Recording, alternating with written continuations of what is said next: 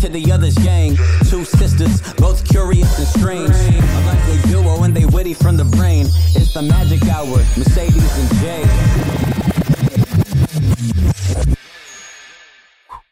Lately, I've been dealing with adrenal fatigue, which really messes with your hormones. And recently, I found something called modern fertility. Even though I'm trying to not get pregnant, I know that hormonal health has so much to do with your overall health. I got insight into how many eggs I have, my hormone levels, and all of my reproductive red flags. The results went in depth into what every hormone meant, and I was also able to talk one-on-one with a fertility nurse to review my results and options for my next steps of getting my hormones on track.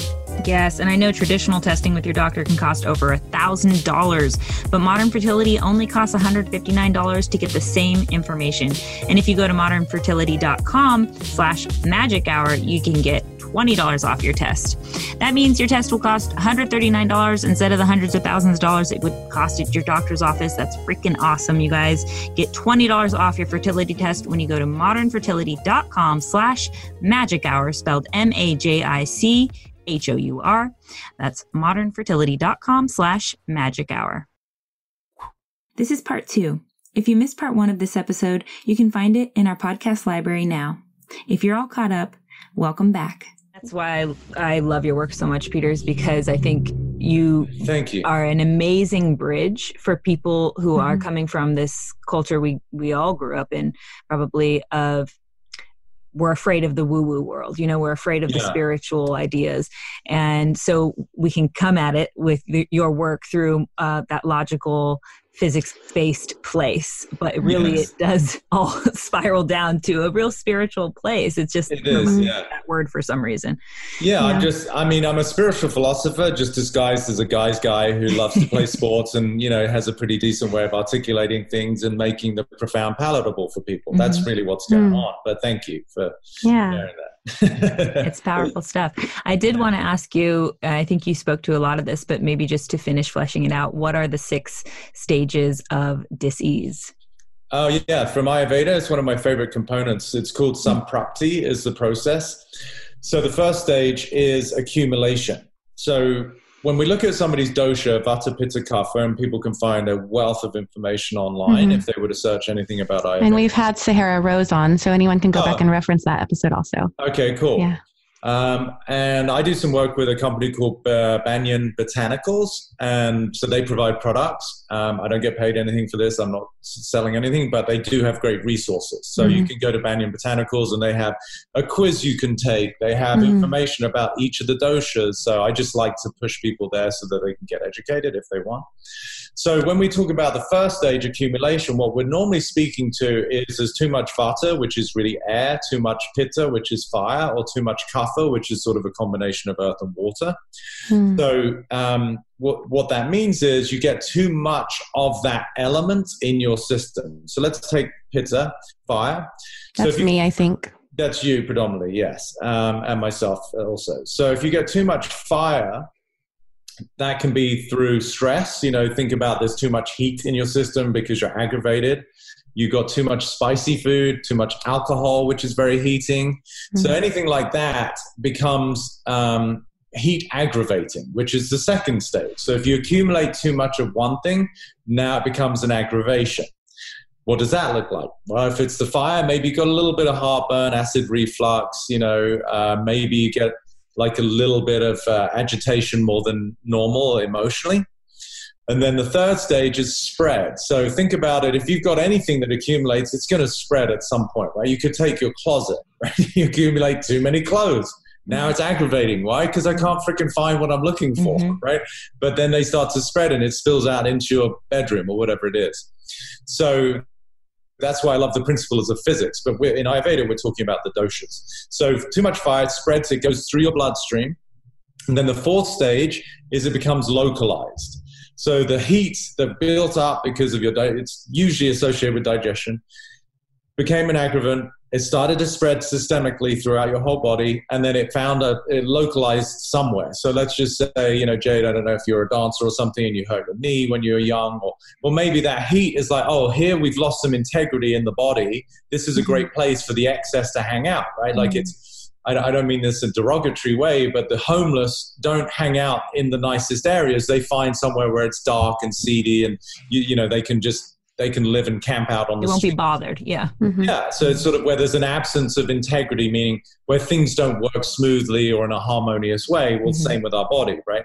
So the excess that spread found a nice place. And then the fifth stage is it becomes manifested as a disease there. So that in the heat, it could become a rash. It could become some sort of arthritis where there's like an inflammation in the joint. And then the final stage, in the sixth stage, is it becomes diversified. So the excess, to begin with, aggravates an area, but then it actually alters the areas, the diversification. So it could become rheumatoid arthritis, where now you're actually altering the tissue structure itself, right? Having too much acid or heat in your stomach isn't altering the stomach. It's just excess, and then you feel the byproducts of that. So once you get to stage 5 or 6, it's very difficult to reverse. But why I love the system is because if you understand that the first stage of disease is accumulation. Stop getting so much shit in your life. Whether it's in your body, in your mind, in your house, whatever it is. This is why cleansing feels good to people. Because what are you doing? You're letting go, right? So it's just such a beautiful system as far as I'm concerned. Yeah, like Kim John Payne talks about how your exterior world represents your interior world. Yeah. Clutter, you know, externally is invariably a reflection of the clutter that people have, or the desire for more, which, you know, as Mercedes is saying, like this is invariably that incessant desire to try and fill a black hole that can't be filled. This is infomercials, you know, marketers know this about humans because what do they say? Wait, there's more. What is that appealing to? It's appealing to the unsatiable aspect of the ego, right? Everyone's wait, there's more. Yeah. It's so easy now with the Amazon app on our phone. Right. All the hoarding going on.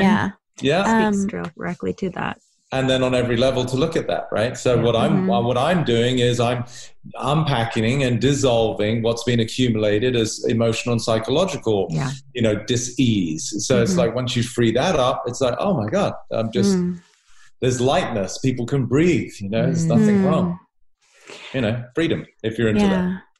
You said that people can't be held accountable for that which they are oblivious to. And I love this compassionate perspective. And I would love for you to elaborate on that. Something that I'm trying to apply that to is in Austin, we have a huge homelessness problem. It almost feels like a zombie land in certain areas, but I get very triggered, and I'm still uncovering this. I get very triggered when someone refers to a homeless person as a bum or says like, oh, I would never beg. And as a teenager, I was a homeless person who did beg on the street. So I'm sure that that's something I need to uncover and figure out, but I'm trying to apply what you say about not holding people accountable to what they're oblivious to. But could you just maybe elaborate a little bit on it? So it works in both cases there, right? The homeless person and the person judging them or calling them a bum, right? You can apply it to both, which is, you know, I'm not religious. I like to transcend all and embrace everybody, but like, you know, I like to pull tenets, and Jesus said, you know, forgive them, Lord, they know not what they do. Right. So that sort of speaks to the same energy of compassion and love, which is people are functioning from within the constraints of their own awareness. Right. So the person who's saying, look at those bums is equally confined just as the person they're judging. Right. So if we can bring compassion to both, then that allows us to see that we can see beyond what they can see. Not in a superior way, but that we have a greater sense of acceptance. You've had the literal experience of what it means to be on the street and have to beg. So you have an immediate association or compassion for the homeless person, which then creates a little bit of judgment towards the person who doesn't get it. But if you understand that, that would be like, you know, judging a child for not understanding, you know, arithmetic when they're 3. It's like, but they don't know yet, right? So the person judging for your evolution, Jade, as you know, I'm contributing something to you here, is that maybe you have the opportunity, if you wanted, to share yourself and educate that person as to why that might be a derogatory way to speak to about another human because you were there. And that might just up level their awareness and their compassion. You see, this is where we learn from each other. So I need to work on my articulation. I want to speak the way you do, because I typically will just be like, he is you, you are him, we are all God. He's God in one of his myriad of disguises. And then they don't want to talk to me anymore. Right. Yeah. So one, to give you a little like coaching, maybe I could say one way you can always approach it is the very simple question is, can I share something with you? You know, and immediately people are going to want to know because we're curious, because again, we want to know more. So, but in saying that, you open that person up to listen to something that you could contribute. You say, you know, I used to look at homeless people the same, and then until I was homeless. And I can tell you that, you know, it's a very difficult place to be. And just maybe you could have a slightly different perspective because you don't know what that person's been through, right? So that would be your opportunity to contribute to them without judgment, without making them wrong, because this is where it gets really slippery. And I know you're willing to listen because you do the work. Them calling that person a bum is no different than the way you're looking at them for saying. Right. And I'm judging them for judging another. I'm being, I know. Yeah, but good for you for taking it on the chin, right? So just to notice it, right? So that's really the perpetuation of harm and hostility in society, even though it's not physical, energetic, it's still the same. You know, if you're making somebody wrong for something, you're making them wrong for something. Right. So the way that we can breed more compassion is to notice, wow, you're just hurt because you were there. And maybe you have an opportunity to share and contribute to somebody's awareness through your own experience so that they can up-level their sense of compassion and love for everybody. And the person who's homeless, like going back to what I said about like abuse is the absence of love, I feel, then we don't know to what degree that person who's on the street right now doesn't even know what love looks like because their dad was in prison, their mom was a crack addict, and, you know, they were a scared kid. You know, Mercedes, you look beautiful, you look like you're put together, but you went through your version of quote unquote harm and abuse that perhaps on the scale was, you know, 5 out of 10, and maybe the homeless person was a 9 out of 10. I mean, we're not all that different, really, just subtle difference in circumstance that could have made us either the person in the beautiful castle or the person who's, you know, sleeping on the streets, right? The subtleties of how we are brought up, the subtleties of how we learn different languages of love, of survival. I was watching this video on YouTube, Vimeo, called Step Inside the Circle. And if you haven't seen it, please watch it, and all your viewers. It is so profound because it's this incredible woman who goes into prisons and they go out into the yard and they have all of the inmates in this huge circle. And she just asks a series of questions. And if it's a yes, you step inside the circle. And she starts with like, you know, were you raised by one parent? You know, like almost everybody like steps in. Were you ever, you know, hit? You know, blah, blah. And so she's going through this progressive form of abuse. And it is so powerful to see how the majority, like 99% of the inmates, had so many forms of what are we calling abuse, right? So it's really not that they're bad people, but they just were never taught the language of love. And they just have a further way to climb out. You know, and that breaks my heart because I'm such a softie. But, you know, it's like, especially kids, like you look at the innocence of a child, whether it's a photo or a friend of yours or a niece or a nephew, you know, and they are just so, as I said earlier, vulnerable, you know, and it just, all I want for that kid to experience is the sanctity of being held and being loved. And I know that's maybe ideal because parents are doing the best they can, right? So, you know, you can't be held accountable for that which you're oblivious to. It applies to parents too, so there's no judgment. But I hope that as we continue to evolve, that as parents do have kids, they've done the work so that that kid experiences what it is to be in a home that feels like a home, not like a prison. Yes. That's something I think about a lot too. One of my dreams is to speak at schools about bullying, and that circle, I had never heard about that circle video, but I had something kind of in my head about how I would present something similar. I'm just still trying to figure out how, when I was Miss San Antonio, I could go speak at whatever school because I would just say I'm Miss San Antonio, but now like they don't just let anybody, you know, come speak at schools, especially now with the shootings and everything. So I'm trying to figure out a platform for that. Yeah, that's cool though. But watch the video. I think you'll get a lot from it. It's very powerful. Yeah, we'll post it in the show notes as well. Could you also share your story about the smoker who asked you how you would help him? It's one of my favorite stories. Oh, yeah. I was just in Arizona. I was working with one of my golf pros, and at the end of the day, just relaxing in the hot tub. And this couple and their baby got in, and the mum was kind of taking care of the young kid. And so the dad just engaged in conversation. The usual, like, oh, you're on vacation. What are you doing here? And I explained I was here for a golf tournament. And he said, oh, that's cool. You playing? I said, no, I'm just working with a pro. He's like, oh, you're like his caddy. I said, well, you know, no, maybe his mental caddy. Carrying his mental baggage. And so he was really fascinated by that. He said, wow. And his first question was, how would you help me stop smoking? And I said, I wouldn't.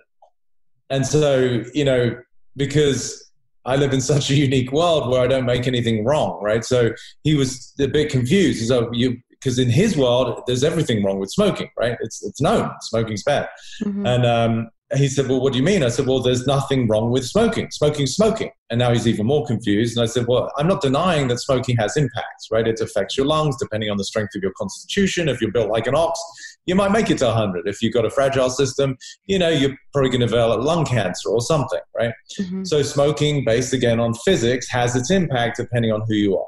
But I could tell from him that there was a lot of judgment around it. So I said, let me put it this way. I said, if you were okay with smoking, you didn't judge smoking, you didn't think smoking was bad, you didn't judge yourself for smoking, how would you feel? His shoulders dropped like 2 inches. He's like, oh my God, I feel so relieved. And I said, when you feel that relieved, do you need a cigarette? And, you know, he just got it, right? I said, so you don't judge smoking, you judge yourself. Mm-hmm. In self-judgment, you create dis-ease, mm-hmm. right? Which is what we've been talking about. He created a sense of suffering based on his own internal angst about who he was, not enough, whatever it is. And then he found relief in cigarettes.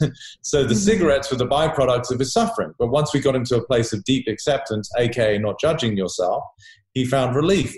You don't need any substance when you're in a state of freedom or relief. So that's that was that story. And then he came running up to me like a little boy. 2 days later, he saw me in the lobby, and he's like, I haven't even had a cigarette. I'm like, yeah. It's really powerful stuff. Good boy. Yeah. I love that you don't make anything bad, because I feel like I get obsessed with anyone that I love. I try to me and Mercedes are both magicians. So I'm like always trying to help them be healthier and limit screen time and do all of those things. And I really need to balance it with the lover control. Yeah, but what's the undercurrent for that? What's the lover? What's the subtext for that? Oh, so the archetype magician is. But what's the subtext of that behavior? Control and fear. Yeah. But look at it energetically. Yeah. If you're feeling the need to do that and help, like there's a couple of things at work, right? So let's look at them. What's the underlying current of that sort of behavioral adaptation towards people? What's the attention? What's the agenda? And what's the implication? I feel like it comes from a place of love, but it is like this feeling of fixing. Yes, exactly. So they're sort of concurrent, right? So the intention is pure. You both care, you love your loved ones or friends or whoever you're saying it to. Mm-hmm. But the actual behavior is manipulative. Right. Mm-hmm. So it's a conflict. Mm-hmm. So you're well-intended, but the way you're doing it, it's got a little demand. It's got pressure. It's got implication of like that what they're doing is wrong. That's what they're going to hear. Mm-hmm. That's what they're going to feel. And everyone's going to deflect that or defend it or react to it. Mm-hmm. So again, similar to what I was saying, when you could approach the person calling the homeless person a bum, you could say, can I make a suggestion? Mm. So don't make it about them, make it about you. So rather than saying, I want you to limit your screen time, you could say something like, can I share something with you?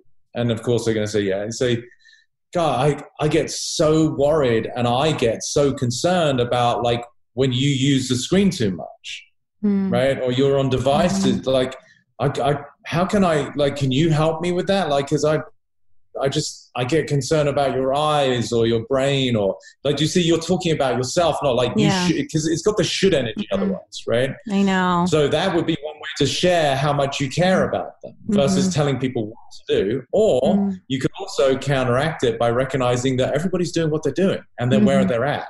And of course you can share, but sharing is very different than instructing. I don't instruct people what to do. I just don't. You know, I could see all sorts of things walking through an airport or, you know, just around a promenade anywhere down here in Los Angeles. I could see all sorts of manner. But if I went up to somebody and said, hey, I'm reading your energy, and they you know, they could punch me, they tell me to go F myself. Unless somebody invites you into their home, their psychological home, then it's going to be very difficult to make any lasting change. Yeah. We're shooting all over people instead of respecting where they're at on their journey and just being the light. The light. Absolutely. Lead by example. I mean, inspire people, don't instruct is what I do. I want to be a form of inspiration. I don't want to tell people how to live their life. If they're inspired by the way I live, awesome. I'm happy to share and help. And if we're bothered by how they're living, then that's something going on in us, not in them. That's for you to look at. Exactly. Yeah. So you kind of started breaking it down here, but can you explain how you reverse engineer people's symptoms? I mean, it's just understanding, again, that process of physics, right? So if somebody's got a control issue, it's like, well, why do they have a control issue? They're only going to control things if they have fear. Well, why do they have fear? Because at some level, similar to what you shared about being around your stepmom, they've been indoctrinated with this idea that they're not going to be okay, they're not safe, whatever it is. So that would be the reverse engineer, is look at the behavior and the outcome, understand what was the precursor to that. Every outcome has got the precursor of whatever actions people took, right? So if you understand, okay, well, what drove the action? Why did they do what they did? So then you can see, okay, well, what is the mindset that drove the action, which is more conscious usually? And then we want to look at the deeper level, which is my forte, which is, okay, what is beneath the conscious thought and emotion that created the action that gave rise to the outcome, right? So does that make sense? I mean, I do it so naturally and so quickly. I know it's a lot to digest, but if you can understand that all outcome is a byproduct of action, all action is a byproduct of a combination of thoughts and feelings, and thoughts and feelings or emotions are a byproduct of the world you live in at the subconscious level. So that's what I can see when somebody's telling me they struggle with whatever they're struggling with. So as an example, would you can you reverse engineer maybe how Mercedes and I both struggle with time management, and we sometimes need to control our lives, which both hand in hand cause us to be spread very thin. Like we both pile on too much, and I'm constantly rushing to where people around me will be like, why are you in such a hurry? So you tell me first before I give my insights, because you're both smart. So, rather than me sitting here, tell me what you're aware of about that kind of behavior, about who you are that has you be in a hurry. For me, it's a matter of feeling like I need to be in control. So it's back to that tension, that fear of chaos, that fear of not being in control, the fear of not being prepared. Yeah. Okay. Jade? Yeah, I think for me, in my childhood, there was no control or routine or rhythm. And I would go to friends' house where dinner was always on the table at 6. And so now I think I overstructure and am a bit obsessed with rhythm, and to where I'm like, okay, we got to be this time. And it's a sense of trying to give my kids what I didn't have, a predictability, but it's over the top. Yeah, because the energy is still the same. So now in both cases, there's going to be a similarity. So what are you both actually saying? What's the concern? What's the underlying fear? I won't be enough if I don't show up. Yeah, that's definitely part of it. Maybe it's a worthiness thing, or I'm trying to prove something about my character, myself. Yeah, there's definitely an element of trying to increase your stock or your value by showing up in a certain way, but it's not really the driving force that I feel. I think you actually both have the same. So look a little deeper, Jay, what do you see in the need to have things a certain way? What's the actual implication? What are you saying if, things have to be a certain way? What is the concern? Then I'm not okay with what is. Yeah, so that's part of it, but it's a little bit more insidious than that. So you're just look at, okay, let's just say you don't have dinner at 6. Mm-hmm. Right? You don't stick to your perfect schedule. What are you saying about that?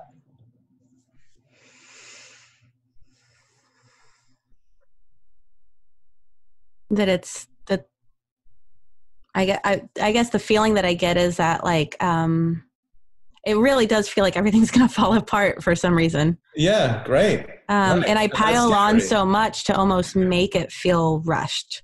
Yeah, so almost like it's like that's how my brain is used to, so it's addicted to that. Yeah, and it is an chemical. addiction. It is an addiction, right? So if everything's going to fall apart, put that in lay terms. Like if everything falls apart, what's going to happen to you? I die. Yeah, it's a life or death thing, right? So, but for me, it's my kids. My kids will have trauma. Right. Okay. So let's just look at it at a big, broad stroke. Like kids are going to have trauma. Well, how would we say that in the way that we relate to our future? Is everything going to work out? No. Yeah, it will. No, I mean, it will, but no, that's not the way you're relating to right. it. So what's the antithesis of that? Mm-hmm. If it's not going to work out, what are you actually saying? If you don't have dinner at 6 and blah, blah, blah, and if they have too much device time, what are you saying? What's the fear? I'm not enough. That's part of it, but that's not the one related. That's now, right? If I'm not enough now. It's almost believing that we have control over all of that when we really don't. But I know you don't, and I'm just trying to help you find so much freedom right now. So you can fucking have dinner at 6 or 9 and who gives a shit? But the implication that you think that you have to have dinner at a certain time, again, just using that as one example, or that Mercedes thinks she has to control things or look a certain way or have blah, blah, blah. The implication underneath, there's something at stake where you're saying, if things don't happen that way, I'm what? And it's not enough. It's much more to do with what Mercedes said, life or death. Life or death, right? Life good. Death means I'm not what? Living? Not alive. Yeah, no, but if you're not alive, you're going to be fine. But the implication around you, if you're scared about the future, what do you say? That you're not what? I'm trying to not. Safe. You're not safe for sure, but that's a now moment, right? I feel like we're in your remedial class. We're doing the beginner's version right now. No, this is tough because it's a blind spot, right? It's a real blind spot. So the concern for things being the way you think they have to be, and if they're not, like, what does that mean? If it's not dinner at 6, then you said it, Jade, things are going to fall apart. If things fall apart, what's the implication? I'm going to be left and abandoned and... Well, that I don't have control. Yeah, and if you don't have control, what's going to happen to you? I'm going to lose it. Well, I'd like to consider you've already lost it. We're trying to find it. No, for the sake of time and for the audience at home, we're all screaming. Yeah. So I want you to consider, both of you, the construct you're stuck in is the illusion that as it relates to your future, you're not going to be okay. Or your kids are not going to be okay. It's something about it's not going to work out. Just feel into that. So feel into the energy, it's not going to work out. What does that leave you feeling? If it's not going to be okay, or it's not going to work out, how does that leave you feeling? Scared. Hopeless. Yeah? Yeah, fear. Anxiety. That's a lot of anxiety too, right? Yeah. So your brain has come up with mechanisms in your own world. Yours is the antithesis of what you had because you didn't feel okay in an environment where there was no structure. So your brain is like, okay, that's a horrible place to be. So what I'm going to do is create structure because that's the antidote to not feeling okay. No, it's not. That's you not feeling okay and now just adding structure. Yeah. Do you see? That's the crazy part. Your kids can give a shit. They're probably like, Mum, relax, right? So it's about recognizing that the energy is still the same. Right? Which is no judgment, but it's, again, no different to you judging the person who's judging the bum. Do you see? There's the opportunity to be like, wow, I'm doing the same thing that my parents were doing or what they weren't doing. When a father says, I'm going to be the most loving father because I never had that as a parent, what he's actually saying is I'm being like my parents, just the other side of the same coin. Yeah. And when you really get it, it's well intended, but you're still driving the same energy. So for you, I get how much you love your kids, which is beautiful. Like I said, the intention is there, but the agenda is manipulative, right? Which doesn't make you bad. But it's like, wow, you love your kids. But what if love looked like it's okay? It's okay. It's okay if we eat at 6:05 versus 6, or, God forbid, at 6:20. It's okay. So we can see I'm not going to be okay creates anxiety, fear, being scared. And then, of course, behaviorally, you want to control everything. That's natural, right? Because you think it's not going to work out. Well, then I better take care of it. But is it true, as a truth, that you're not going to be okay? Yes or no? As a truth? No. Right. Now feel into that. Feel into the absence of the concern that it's not going to work out. What becomes available for you? And this is new, right? You're sitting here with me, hopefully stepping into a completely new relationship with yourself. So this might take a minute. But think into, if you didn't have to worry about what was going to happen or how things were going to work out, how would you feel? Just with me right now. Mercedes, you go first.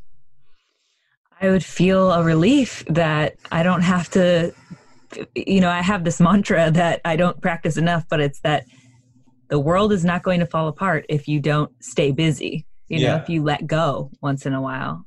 Okay, well, not to make this too graphic, but let go, what does that imply with your bowels? Totally. That's right? exactly my issue. This is So, but it's the energetic representation showing up in your body, right? So what you just described, the relief, let go, relax. Literally.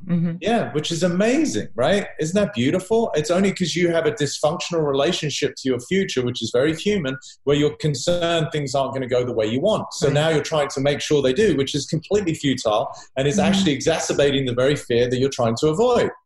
Crazy making. It's one of fucking people drink so much.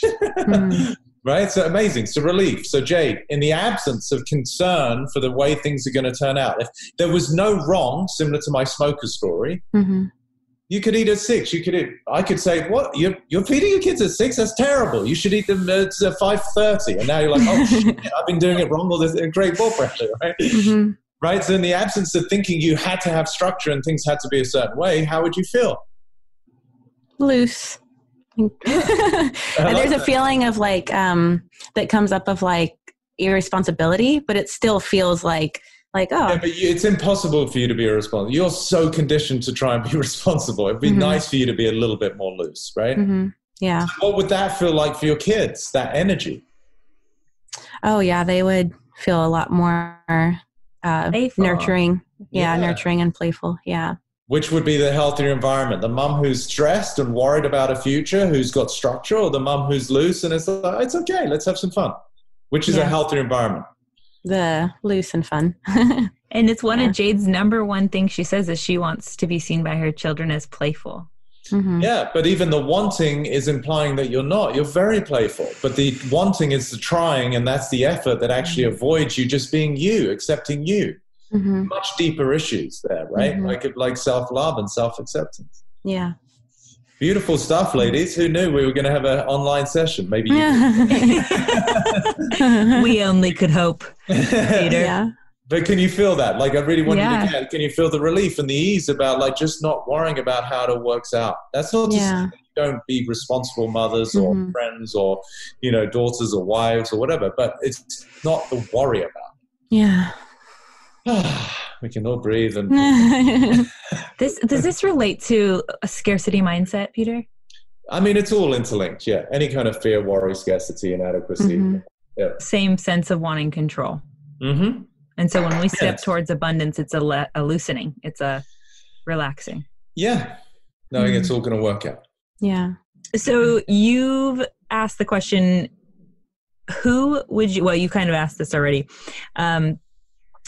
Who would you be and what would you become available to in the absence of all your concerns? So why are there different emotional responses to that question, though, when that comes up? How do you mean different emotional responses? When you have this in your work or when we've heard you on other podcasts and such talk about this, it seems that people will perceive that idea differently for according to, I guess, their circumstance. Do you have an insight on why that happens? Yeah, it just depends where they're at. Like, so you will get relief that will show up in a different way versus Jade's relief is maybe more playful. Yours might be more relaxed and I don't have to control things and look so perfect, right? Mm-hmm. So it's revealing where you're constrained, right? So wherever there isn't constraint, you're going to have your own. It's still relief, which is why I said freedom is my main product. I'm freeing people from constraints of their mind. How that manifests is like Jade might be like super relaxed and tell the kids to freaking get their own dinner and I'm just chilling out doing yoga. I don't know what that looks like, right? And for you, it might be, I don't know, your version. I don't know anything about your personal life. So, but it's going to manifest in a way that feels like the next evolution of your own expansion and freedom. So it just depends where people are at. The homeless person, if they discovered some sense of relief, then their form of relief might be that, okay, I'm going to take better care of myself. I might go to the ocean and wash once a day that he wasn't or she wasn't doing before. That might be an expanded version, versus just sitting there and taking drugs, or I'm going to stop taking the drugs. They're still on the street and they still don't have a job, but they're nudged in the right direction of expanded version. Do you see? And this is why it's so important, I think, to be patient with people's progressions. It's not, it can be powerful. I tend to work miracles sometimes, and like women are getting pregnant who haven't been, or people who had night terrors, that have gone, or an NBA guy who doubled his shooting average from the free throw line. Like, these are powerful stories. It can be powerful when you really get it. But compassion means that we let people have the time they need to go through their own process. Yeah. So I know you said you've got to get going. We have a couple more questions. We can kind of get in like a lightning round type. Okay. If you want to try. Yeah, let's fire away. So can you talk about how the language we choose to use deeply affects our resonance? Yeah, because language is vibration. I mean, that'd be the quick answer, right? It's noise, it's sound. And sound, we're vibrational beings in a vibrational universe. So our resonance is, to me, so directly correlated with the way we speak, which is why I'm so passionate about language. People are incredibly loose and irresponsible, I would say, with the way they speak, because they don't understand that their words are creating their reality. And you mean using words like stressed out or something like that? Yeah, that might be accurate, but it's like deeper than that. It's the deeper programming that hasn't even been stressed out. Stressed out is already symptomatic. It's too late. If you're feeling stressed, it's because you've got deeper programming that has you live in fear. Right? So that's why this work is so powerful, but it's also a little tricky, because you've got to be able to know how to get down to the deeper codes, creating the psychological and physiological outcomes. So it's symptomatic, that's why Western medicine, look, I don't want to get into these shit fight arguments, but Western medicine doesn't work. The people in the system, beautiful, they care, they want to make a difference, but the system only treats symptoms, right? That's not getting to the root cause of why someone has acid reflux. Giving someone Nexium or Prilosec has got nothing to do with health, nothing. It's got to do with selling drugs. That person, if they stop taking it, they have acid reflux again. Or if they have, people take beta blockers for hypertension, as long as they keep taking them, they apparently don't have high blood pressure. But if they stop taking it, the blood pressure's back up again. Like nothing's actually resolved, right? Yeah. So that's a symptomatic approach, which is what people are doing psychologically too. No judgment, but oftentimes it's a glass of wine at the end of the night to deal with stress. But you haven't actually dealt with, why do I get stressed? Right. So it's almost as if we need to put a label on what's medicine and what's drugs. What's the thing that's an escape or a mask, and what's the thing that actually helps you move towards healing? Yeah, and that's right now part of my purpose and part of my passion is to educate people as to what it means to be healthy. And it's got to look at the whole person, mind, body, and spirit. Not like you're a machine. You come in and your blood pressure is this numbers on a screen, and I'm just going to, it's so robotic, right? Number, drug, drug. It's like, what's going on at home? Like for you girls have just given me great insight that would help me help you, because Jade, you're on the streets begging when you're 15, and then Mercedes, you got the story about your stepmom and your stepsister. I didn't know that. How many doctors know that about you when you go in there and you've got hypertension? They're like, no, you've got hypertension. You've got to take this. So anyway, that's going to take a minute to turn around this $1 trillion business, Yeah. But I hope, because the people in it care. but the system does not have anything to do with health. Right. It's about managing disease. Profit over people. You didn't have Instagram until recently because you said the liking system wasn't healthy. I'm paraphrasing. And that it's an attention-based program. You pour your attention into it and you ask for attention back. Now that you have it, how do you navigate using it in a healthy way? I think, it's like anything, I didn't know what I didn't know, right? So when I was not in the use of the social media platforms, I could only sit there and just make assumptions. So there was no judgment. I could get it. And there was still, even at the time, some people that I would check out their accounts because it was inspiring. So the way I navigate it is I don't make it about me. I make it about content. I make it about things that people say they want to hear.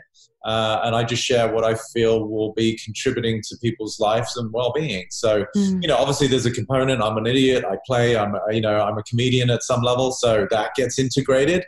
But similar to what I was saying to you earlier, I share. I'm not here to tell people how to live their lives. So I'm less interested in how I come across and whether I get likes or comments or all of that. Like, I feel very comfortable in my own skin and who I am.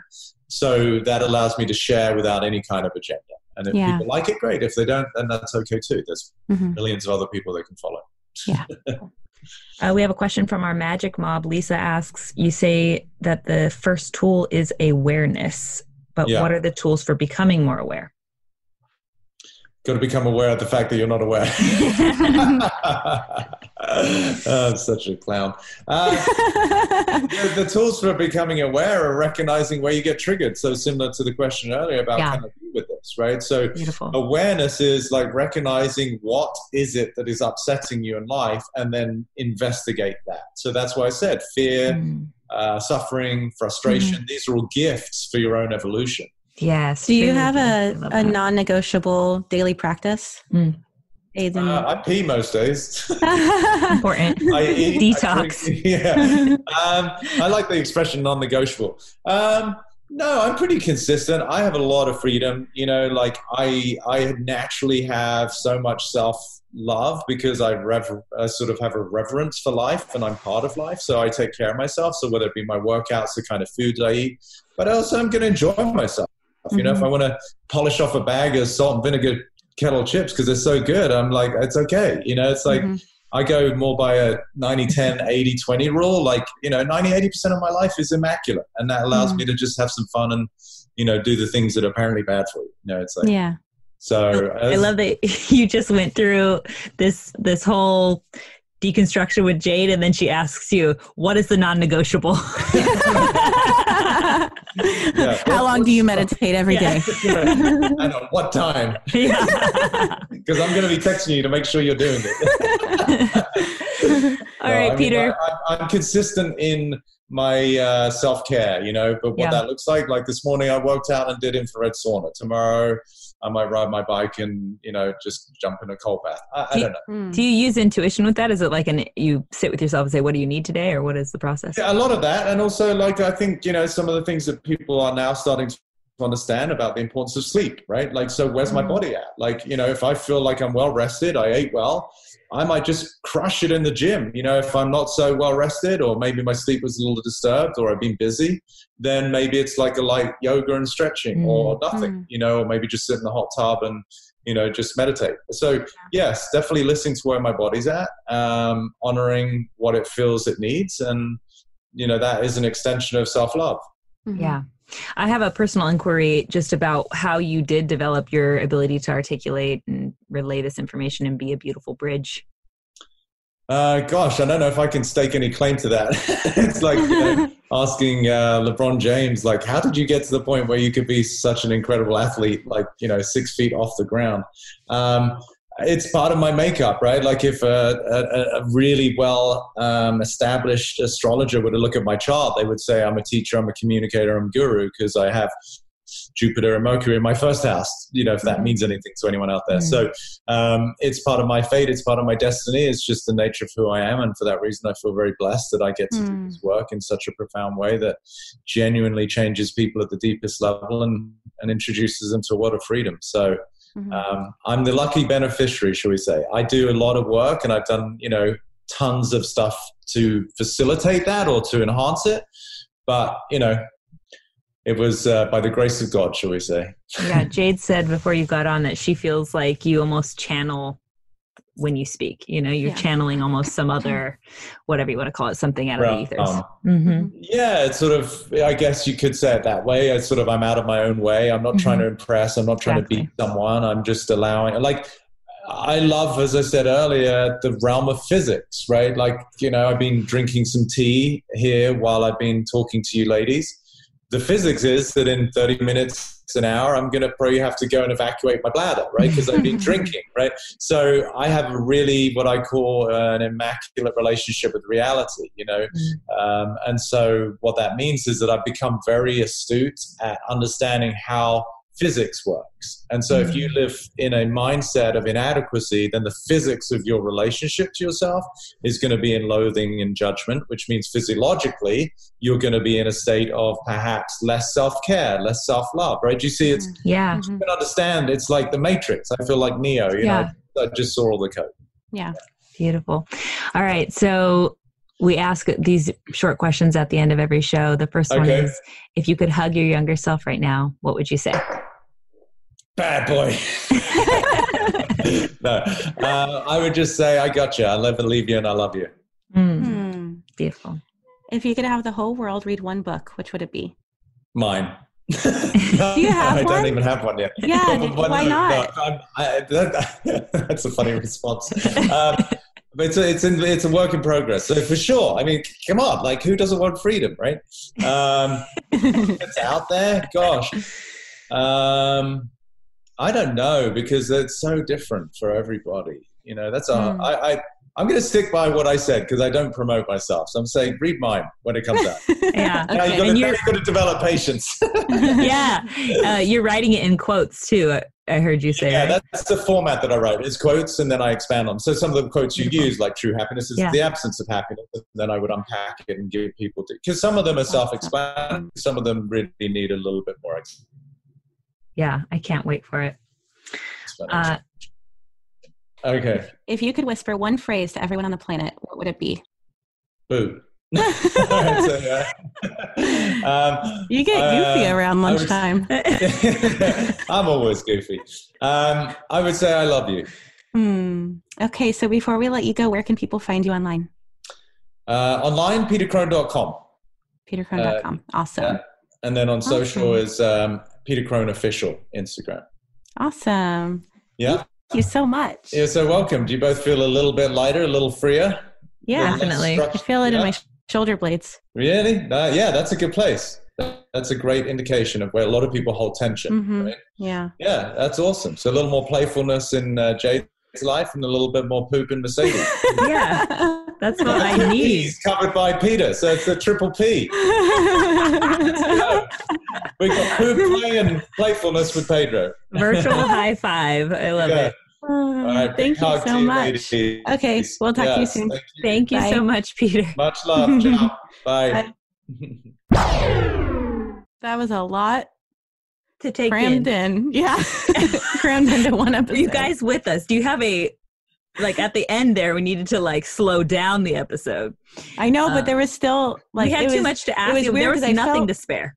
No, and I felt nothing to spare at all. Yeah. And I felt like I was contradicting ourselves because we already covered so much and I wanted to cover so much more, but we had already led on to him that this is our life issue. And then after we told him, we were like, we still have more to do. We still have more to rush into this episode. So we continue we're going to let go and we're going to just go with the flow of things and we're not going to be in control and stick to the outline and have the rest of the questions. You helped us not pile on too much. Now here's 7 more questions. Thank God Peter is a blessed, just patient person is what the word Maybe is. He was trying to be like how he was saying lead by example. Maybe it's why he got so playful as he was like, come on, Jade. He's like, you ain't seeing it. You ain't seeing clearly what we just discussed. All right. Ooh, so look, our guests, it's not, people ask, do you ever have divas on? No, we are the divas. We are. We've had a few. We've had a few. But thank you to Peter and anyone else who's thinking of coming on our show. We will do better to We're working on it. We're only 70 episodes in, all right? Look, this is where we're at on our journey. Don't judge us, okay? Yeah. All right. My magic trick today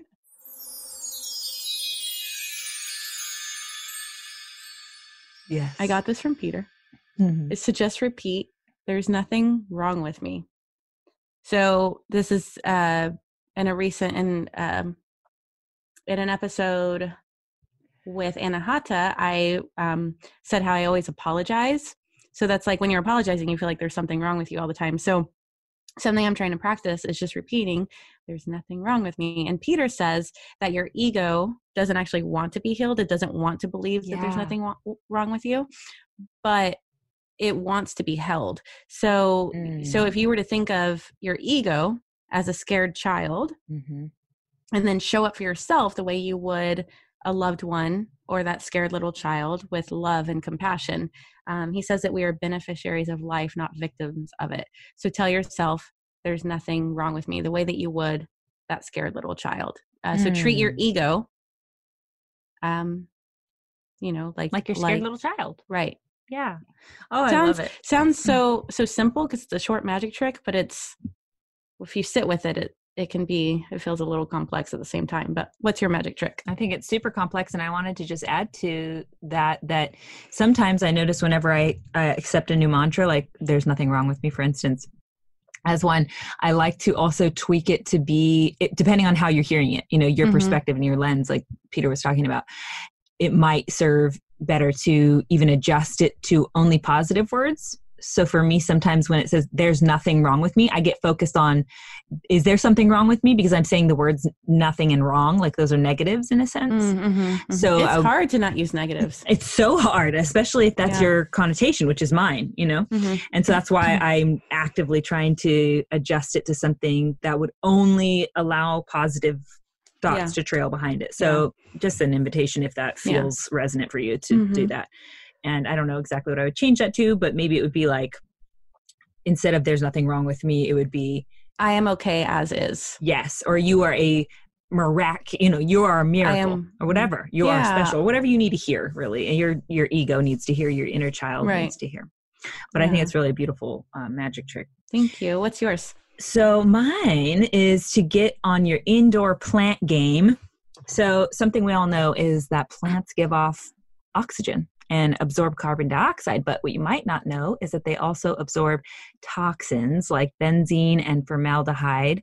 And additionally, they help to filter microbes out of the air. And research has actually shown that plant-filled rooms have 50 to 60% less airborne microbes, including mold spores and bacteria. So just thinking about the situation we're in right now, how that can be good for us.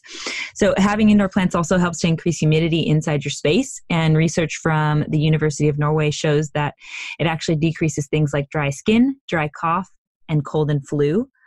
And another great thing about plants is that they are medicine, as you may know by listening to this show and how Jade speaks on them a lot.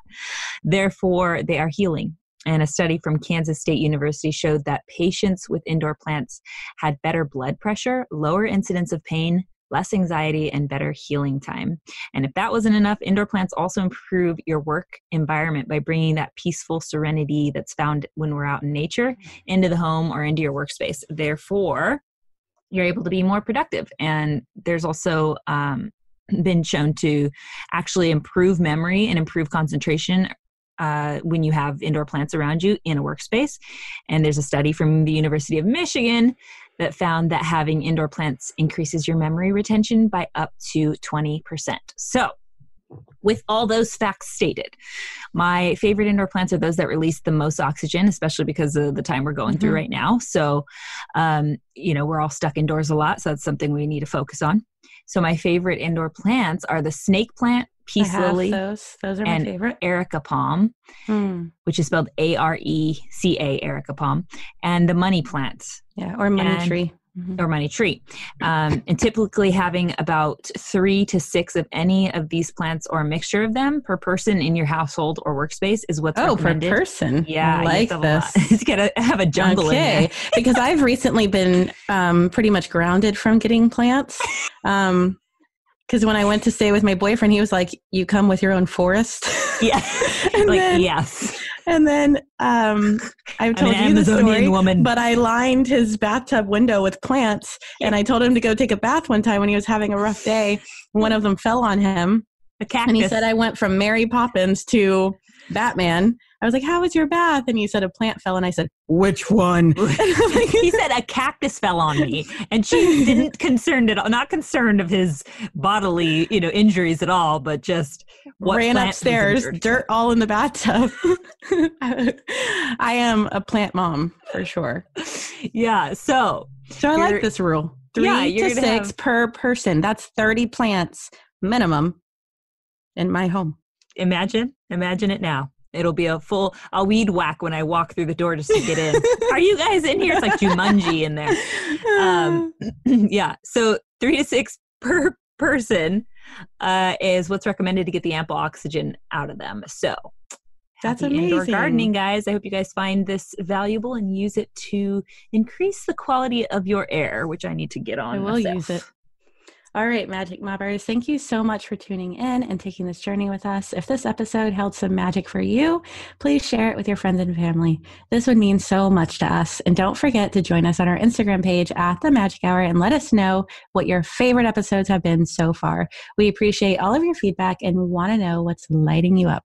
Yes, we do. And we release a new episode every Monday. So you can catch us again next week or go listen to some of our past episodes in our podcast library now. We'll meet you there. Until then, be a light. Quick disclaimer. We are not medical professionals, so following any of our protocols or advice should be done at your own risk, people.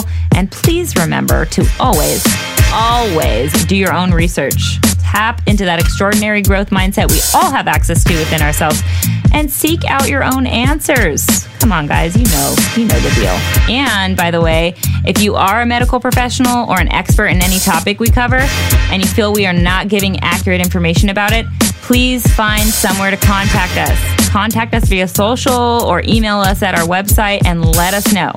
A major goal of ours in doing this podcast is to bring value to people's lives by sharing helpful insights and info. So we welcome being corrected at any time, and we'll be happy to share any of our fuck-ups with our listeners so as to get us all back on track to discovering our happiest, healthiest selves.